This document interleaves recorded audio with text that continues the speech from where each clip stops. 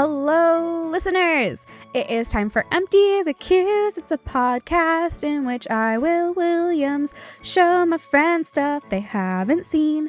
You are on the track for The Good Place with me and Gavin and Ellie. It's a good time! So, in this episode of Empty the Cues, they watched the second episode of the first season of The Good Place. Why am I singing a bunch today? It's because I've had too much coffee.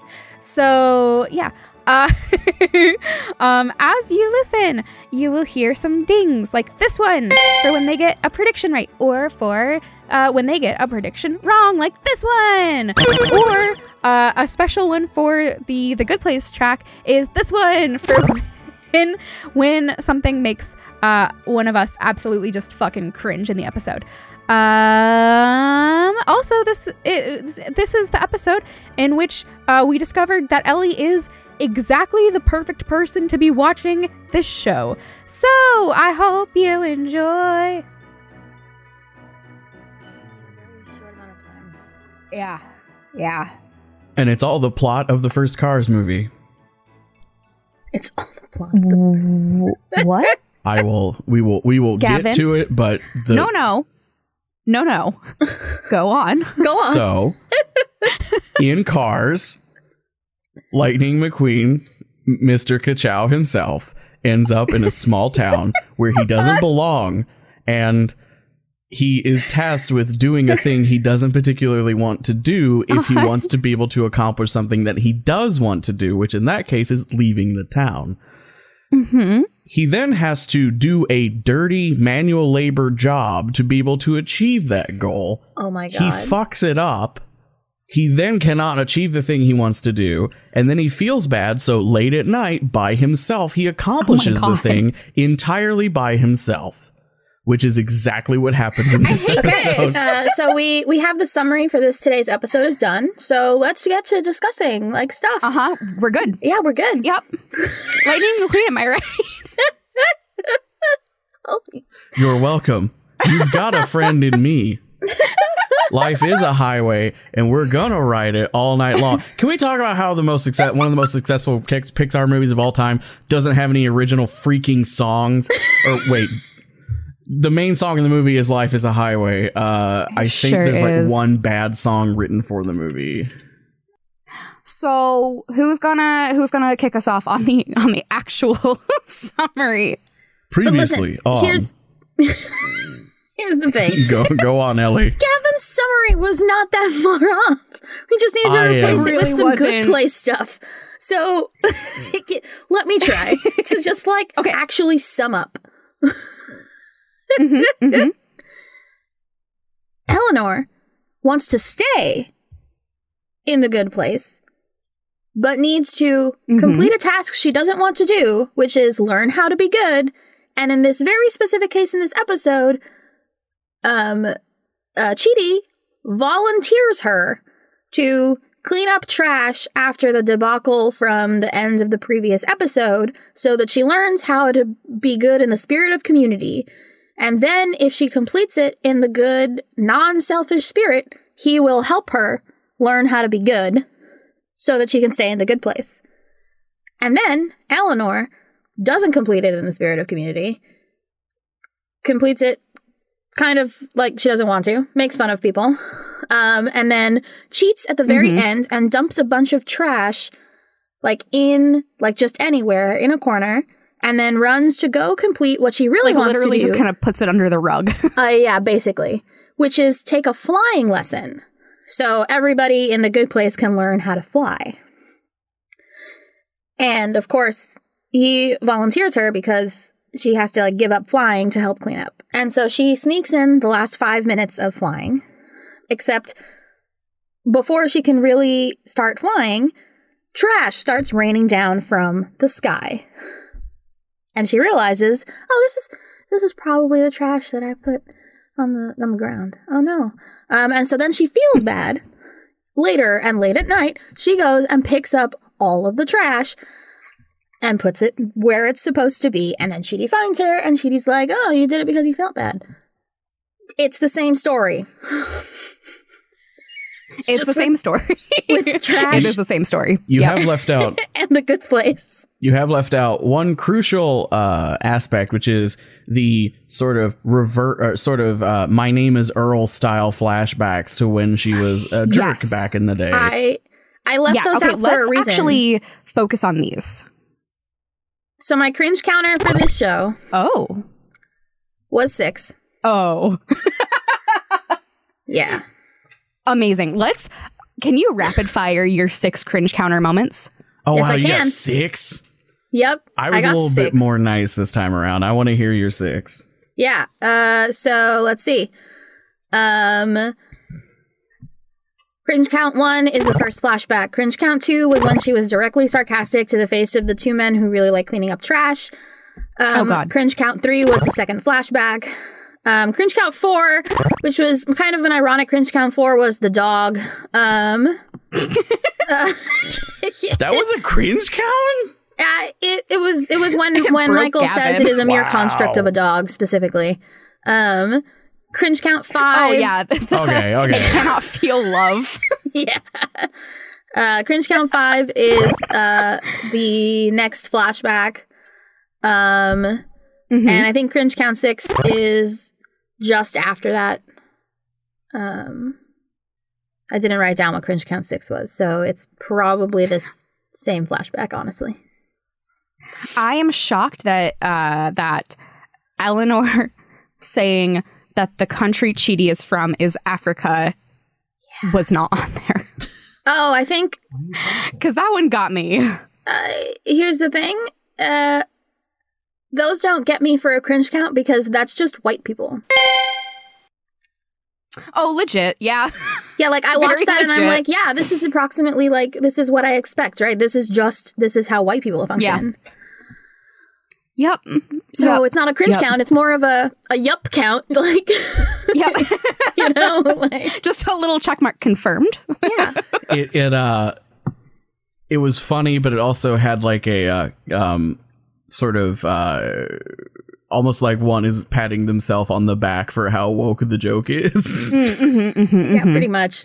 Yeah, let's go into those flashbacks. So I can say that we're going to be getting a lot more flashbacks.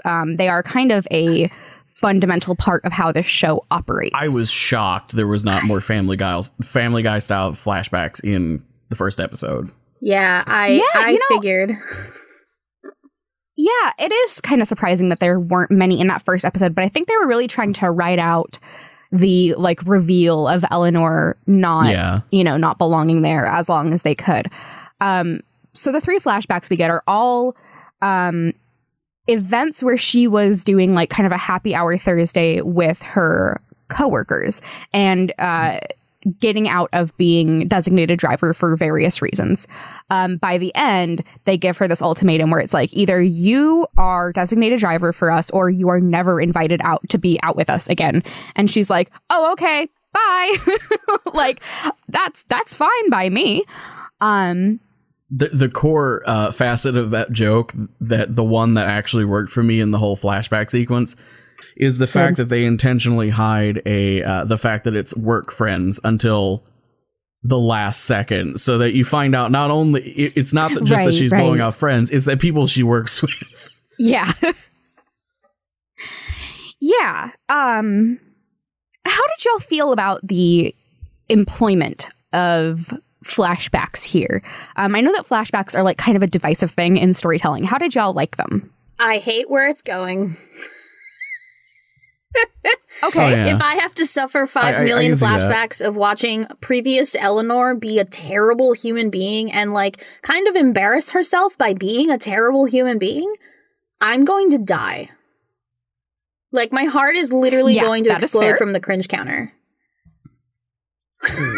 Structurally, it feels like that's going to be the joke every single freaking time, and that will get old. I don't particularly turn my nose up at a good flashback gag. Okay.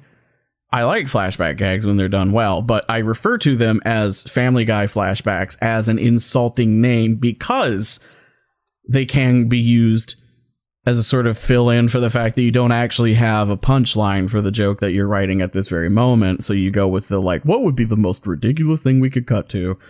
But I'm not particularly worried about it because we have such expertly crafted jokes, as one I have a note about later. I would not be surprised if the flashback set up a very long and complicated punchline. Yeah. Which it did in this one with the work friends thing. Yeah. So. Yeah. Like, we do get more flashbacks, and I can say that they're not just Eleanor flashbacks. That's what I figured as well. Like, there's only so many times you can show Eleanor being a terrible human being. Like, at some point, you're just going to have way too many flashbacks of Eleanor being a terrible person. And it's like, why are we writing a show about this person? I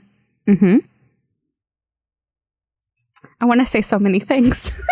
Yes, well. Welcome to the conceit of the show you've made. Yep, right. And then I have to like, readjust something that I literally just said. Audience members, I am so sleepy. Which is not like, why are we making a show about this person? It's clearly because it's about talking about like people who have made terrible decisions. Like, there is like, they also make good ones. And the complexity of like being a human being, because good people also make terrible decisions. Yeah. So that's the why are we writing a show about this person? But what I mean is, at some point, you're gonna get really tired of seeing just past Eleanor in flashbacks being terrible. Yeah. Like, it's gonna wear on you as a viewer. And I think that it would... Well, we are already setting up the fact that Tahani is also an asshole and is writing it out. Let's dig into that. She lies about having Princess Di as a godmother. That wasn't a lie. That wasn't a lie? No, I didn't think it was. That doesn't work out math-wise. No, everything Tahani says about celebrities that she's name dropping is meant to be taken as fact. Okay.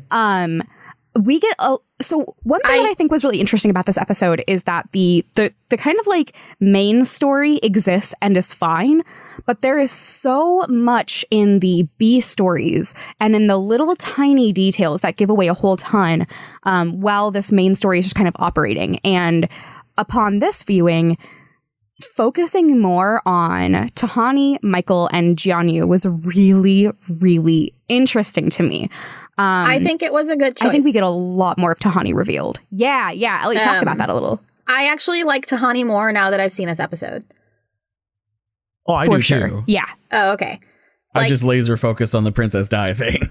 Fair enough. I figured that was true. I laughed about it in like a, oh God, please kind of way, because even if it's true, the way that she like presents it as like a fact to just say out loud gives me the impression of someone like using that to give a reason for why they deserve X or want X or whatever. Right? But I don't think Tahani was really trying to do that. There's definitely an air of entitlement. Right, this air of entitlement. Right. But the thing is that, like, once I saw Tahani in this episode and, like, the depth of her character with wanting to, like, desperate to get Jianyu to talk and connect with her because that's the way that she connects with people, is, like, I get it. Like, the thing is that, like, I get it. Very deeply, like trying to get someone to talk with you meaningfully in order to form a relationship because, well, in the good place, because this person's supposedly your soulmate. Right. Yeah. And I think that there is something telling about the fact that she would be paired with somebody who is silent, that is like somebody who's meant for her, you know? Yeah. I actually think that if you tried, you could kind of extrapolate Tahani's whole deal from this episode alone. I think that it's very revealing of the kind of person that she is. Yeah. I also appreciate that we're doing something more with the silence thing that makes it a little less cheap. Yes. Because the running bit of her trying to like walk him into saying something isn't it's not hard to see it coming from a mile off after the first time she does it, but it's funnier each time she does it. Oh, 1, 2, 3, we help out Michael. Yeah. Just like it's like some of the dumbest stuff also. Like that's the thing, yeah. She's like so desperate that she's trying some very not well thought out choices of how to get someone to say stuff. Like literally super childish. This is like trying to get someone to break their silence when you like jinx them. Yeah. This is exactly like that. Her attempt at being silent with him too was so funny. It was so funny. She was just like, well, that was nice. I feel more relaxed now. For like 0.2 seconds. Yeah, It was exactly 3 seconds. Everything in the show runs in the comedy rule of threes, and it went 3 beats. Of course it did. Oh, man. Yeah. Okay, so in this episode, we also get that. So Michael is like falling apart. Yeah. Because things keep going wrong with the neighborhood, he is like falling apart at the seams, which is why he's turning to Tahani and Jianyu for a little bit of help. Because and Eleanor, Janet when he's sweating. And Janet, yes. There is also a few Janet moments in here that were very interesting. Very good. Yes. Yeah. There absolutely were. You have something to say, and I want to hear it. I want to talk about when, at the very beginning of the episode, has to ask for the same colored, like, yellow and black striped suit thing. And she asks Janet whether people are allowed to, like, find out, like, her requests. Yes. But she doesn't ask about any of the rest of Janet's rules.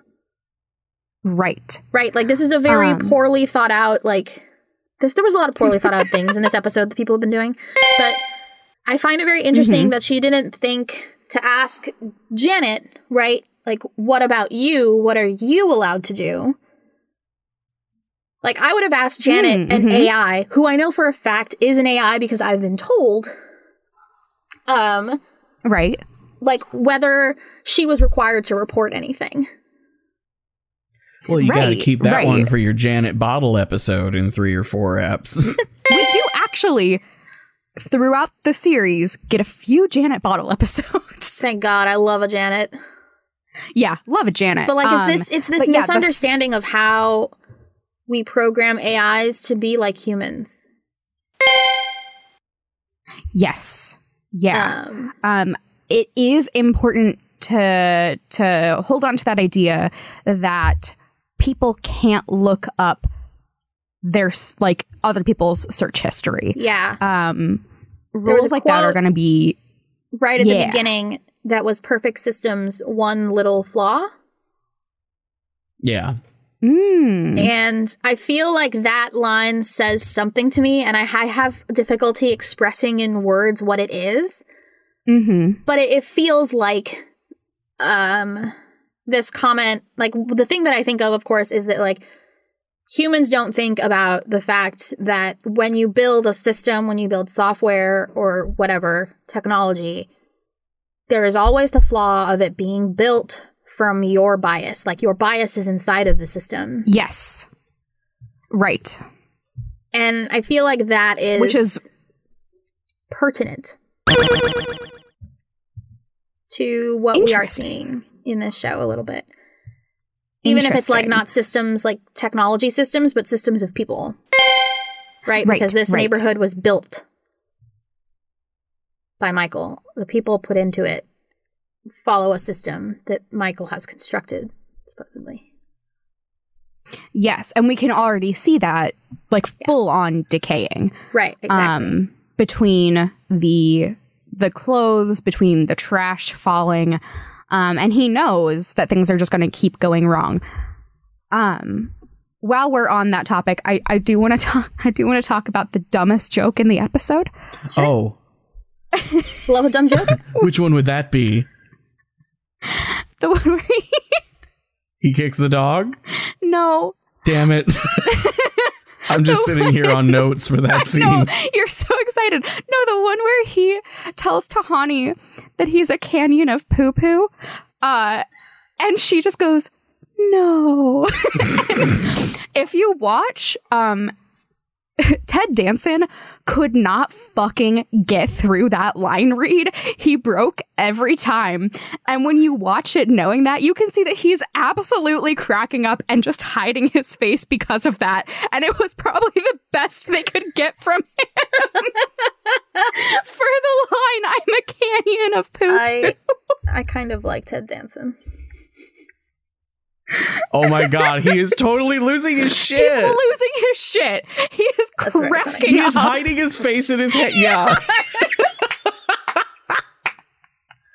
Oh and my god. Tahani's little just, no. And then they cut away immediately.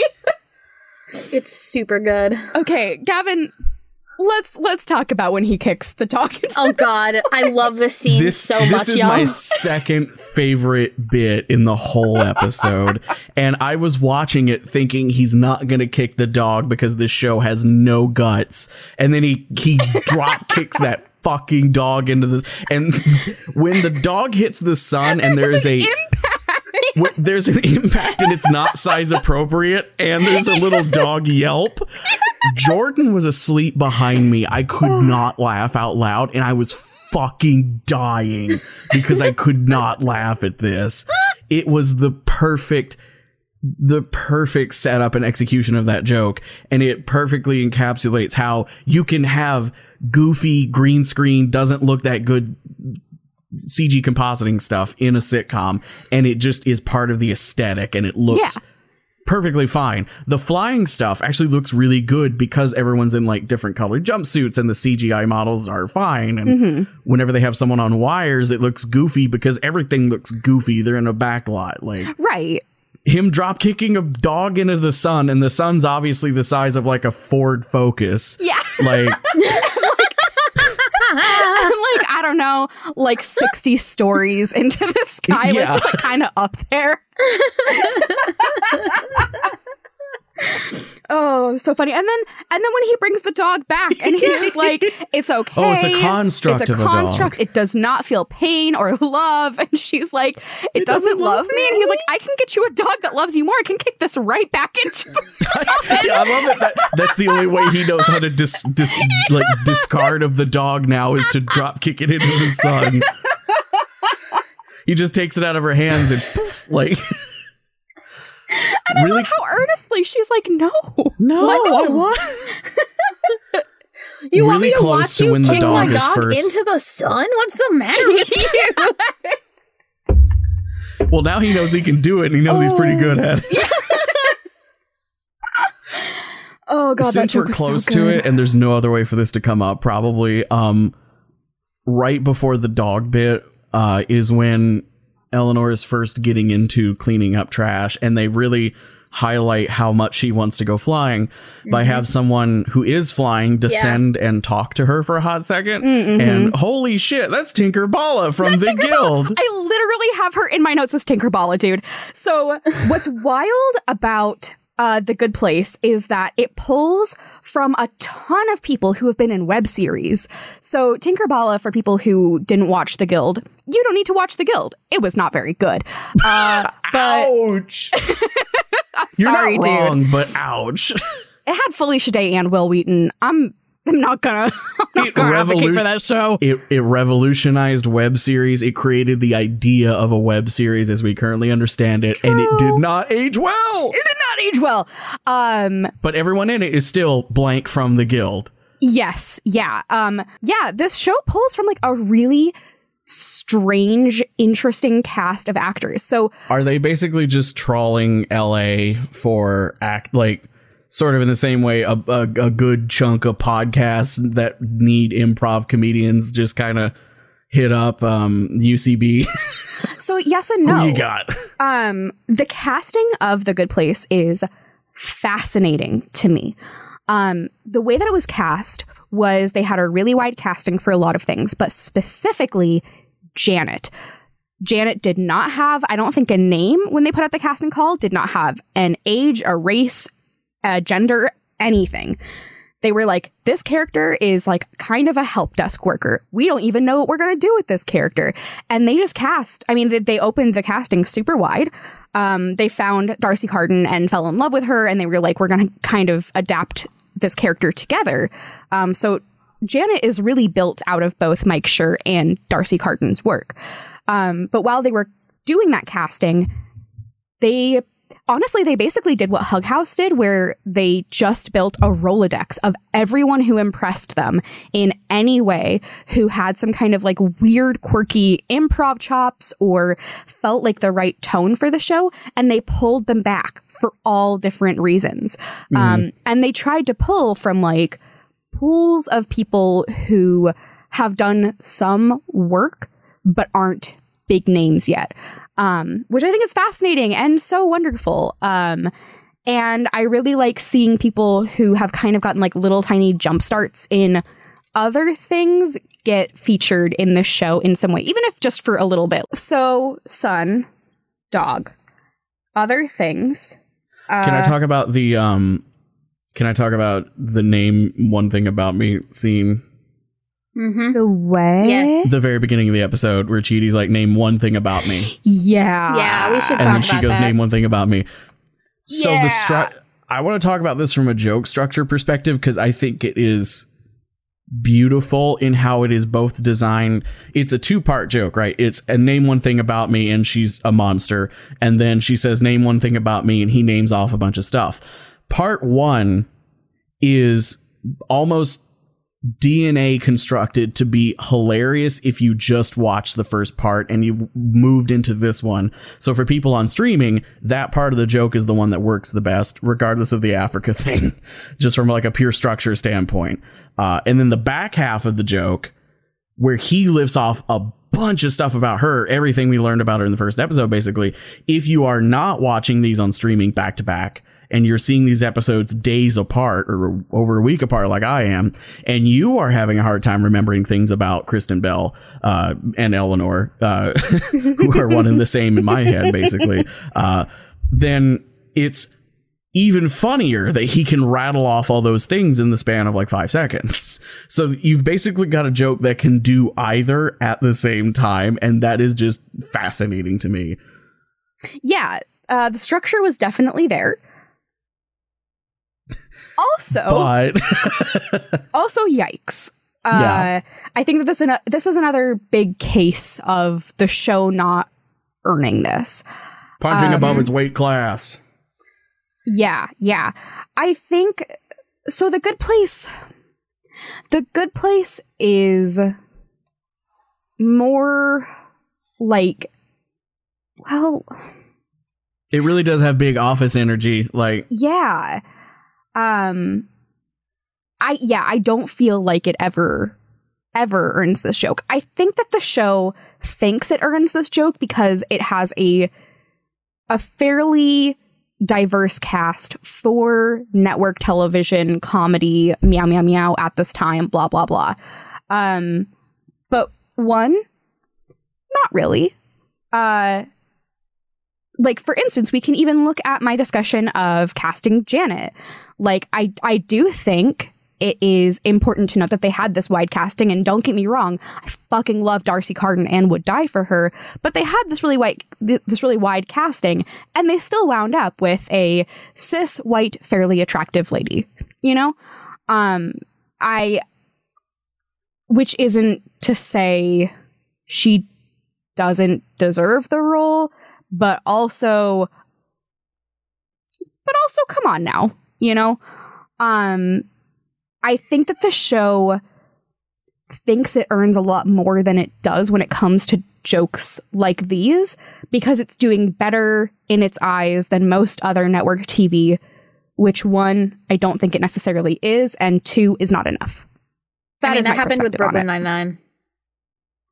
Yes. oh, how the mighty fall. Yeah. Yeah. Mike Schur's got a long way to go. Yeah, like, if this is complicated for me because I watched that and I was like, yeah, that's a white person thing. Yeah, I didn't think that it was like a joke, actually. Like, I kind of missed the fact that it was a joke. And I thought that this is more of some white people writing, look at this terrible white person who is doing... Yeah, no, it's again, the big red arrow comes out and be like, get it? Like, Yeah, it's just like, we don't need Gavin that there. arrow, one. Like, it's not necessary for Chidi to be hurt in this manner in order to elucidate a white person's, like, fact that people can already assume is true. They assume... It feels like the assumption is they are being big, brave, beautiful people for having a scene in which a POC character gets to talk down to a straight white blonde woman, as if that's enough to that's the counterbalance to it. That's them paying penance. Because I like even watching that scene, I'm like, this would not fly like 5 years prior. How direct Chidi is being with her would not have flown on TV in the early aughts or late 90s. Yeah. But that doesn't mean it's a problem. That doesn't mean the math works out. I mean, I much prefer the next scene, which is where he brings out the book by Kant. Yes. I love it. Yes. I love it. And then rapid fire asks like a bunch of questions that are very deep philosophical questions that people have been writing about for Yes. as though they are things that this woman has thought about literally ever in her life. Right. I want to make like kind of a little behind the scenes note on this. Every text that is mentioned in the show, Mike Schur has read several times over, and several of the cast members have read. While in production, I know that Kristen Bell read every single text that was brought up, which I think is really, really fascinating and takes a lot of work and would make my brain feel hurty. I was already super impressed by the fact that the stack of books on the table was like actual books. Oh, and yeah. It didn't look like there were that many prop ones, if any at all. No, yeah, I've been noticing that all of the books have been like on point. Right? I studied philosophy in college. And specifically I studied ethics. As my ally field. Yeah. Thank God, because I took exactly one philosophy class at community college and I bullshitted my final paper after not reading the textbook, and I got an A. Amazing. No, I have an allied. My allied field to my linguistics degree is philosophy of ethics. So that, of course, makes this doubly interesting to me because when I was looking specifically, of course, at the stack of books on the table, I was like, oh, these are like all texts that like I read or were referenced by other texts that I read in my philosophy courses that I've taken. If I might be presumptive for a hot second, that sound of Will saying "holy shit" was them realizing they picked the perfect person to watch The Good Place. Yeah. Yeah, absolutely. So one thing that is really interesting is that they did have professors and scholars who worked on the show. Oh, absolutely. I can tell. There's a structure to how Eleanor learns the lesson of the day, right? That reminds me of, and this is partially because I've been doing a lot of like going back to that, but it reminds me of how edutainment is structured so that kids will learn the message of the day from the Magic School Bus or something that has a plot, like not necessarily Bill Nye the Science Guy or whatever, but specifically Magic School Bus or something to that effect, where there is a fictional plot in which a character learns a thing and that character is meant to be the guide for the audience learning the thing. And Chidi guiding Eleanor through this, and then Eleanor learning the lesson for herself, much like our Lord and Savior Lightning McQueen. It felt like there was that level of research and thought put into it, even if it is somewhat introductory level things at this moment. Is that sort of a thing that continues?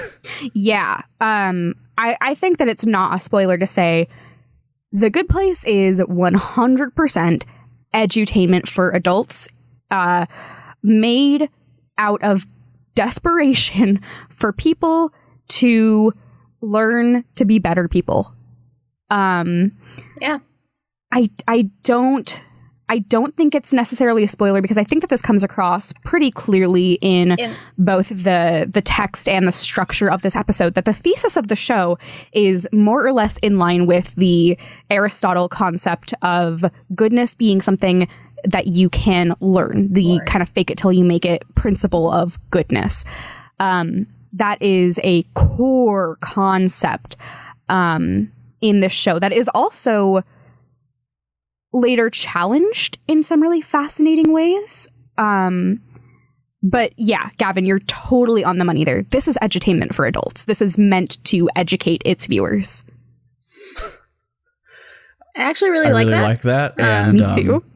I love it. I think that that's wonderful. Yeah. I think I would not have latched onto this show as much without that element. It makes me more excited about The Good Place going forward somewhat. Just like, I was fine with it when it was just a sitcom, but like, we don't get many sitcoms that care. This show, and that's the thing, like, this show has a lot of missteps, fucking obviously.